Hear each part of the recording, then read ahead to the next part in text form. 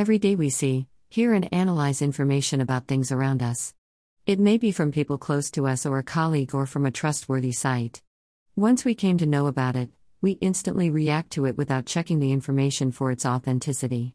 We are in blind belief about things, which is scary not only for us but also the people involved in the info.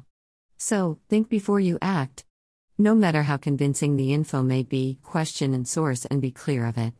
This may make you wonder, like, is it that important? Or how can I ensure if it's true? Well, there is nothing so far to assure 100% accurate, be it a trustworthy site, person or an author. But we can be close to it. To act in relevant of any information you receive, you have to keep your logical part of brain active. Be sensible of anything happening around it. Don't waste your energy over arguing or reacting to something you are clueless about. If you're immersed in it, gather as much information about it as possible. Though you have a particular opinion about a piece of info, collect different opinions of it and weigh the pros and cons of the same before arriving to a conclusion. Remember, blindly believing someone or something is dangerous. It makes you dependent, partial, and irrelevant over time. It can affect you more than you have thought. With that being said, I can't disagree that intuition of us mostly wins at the end.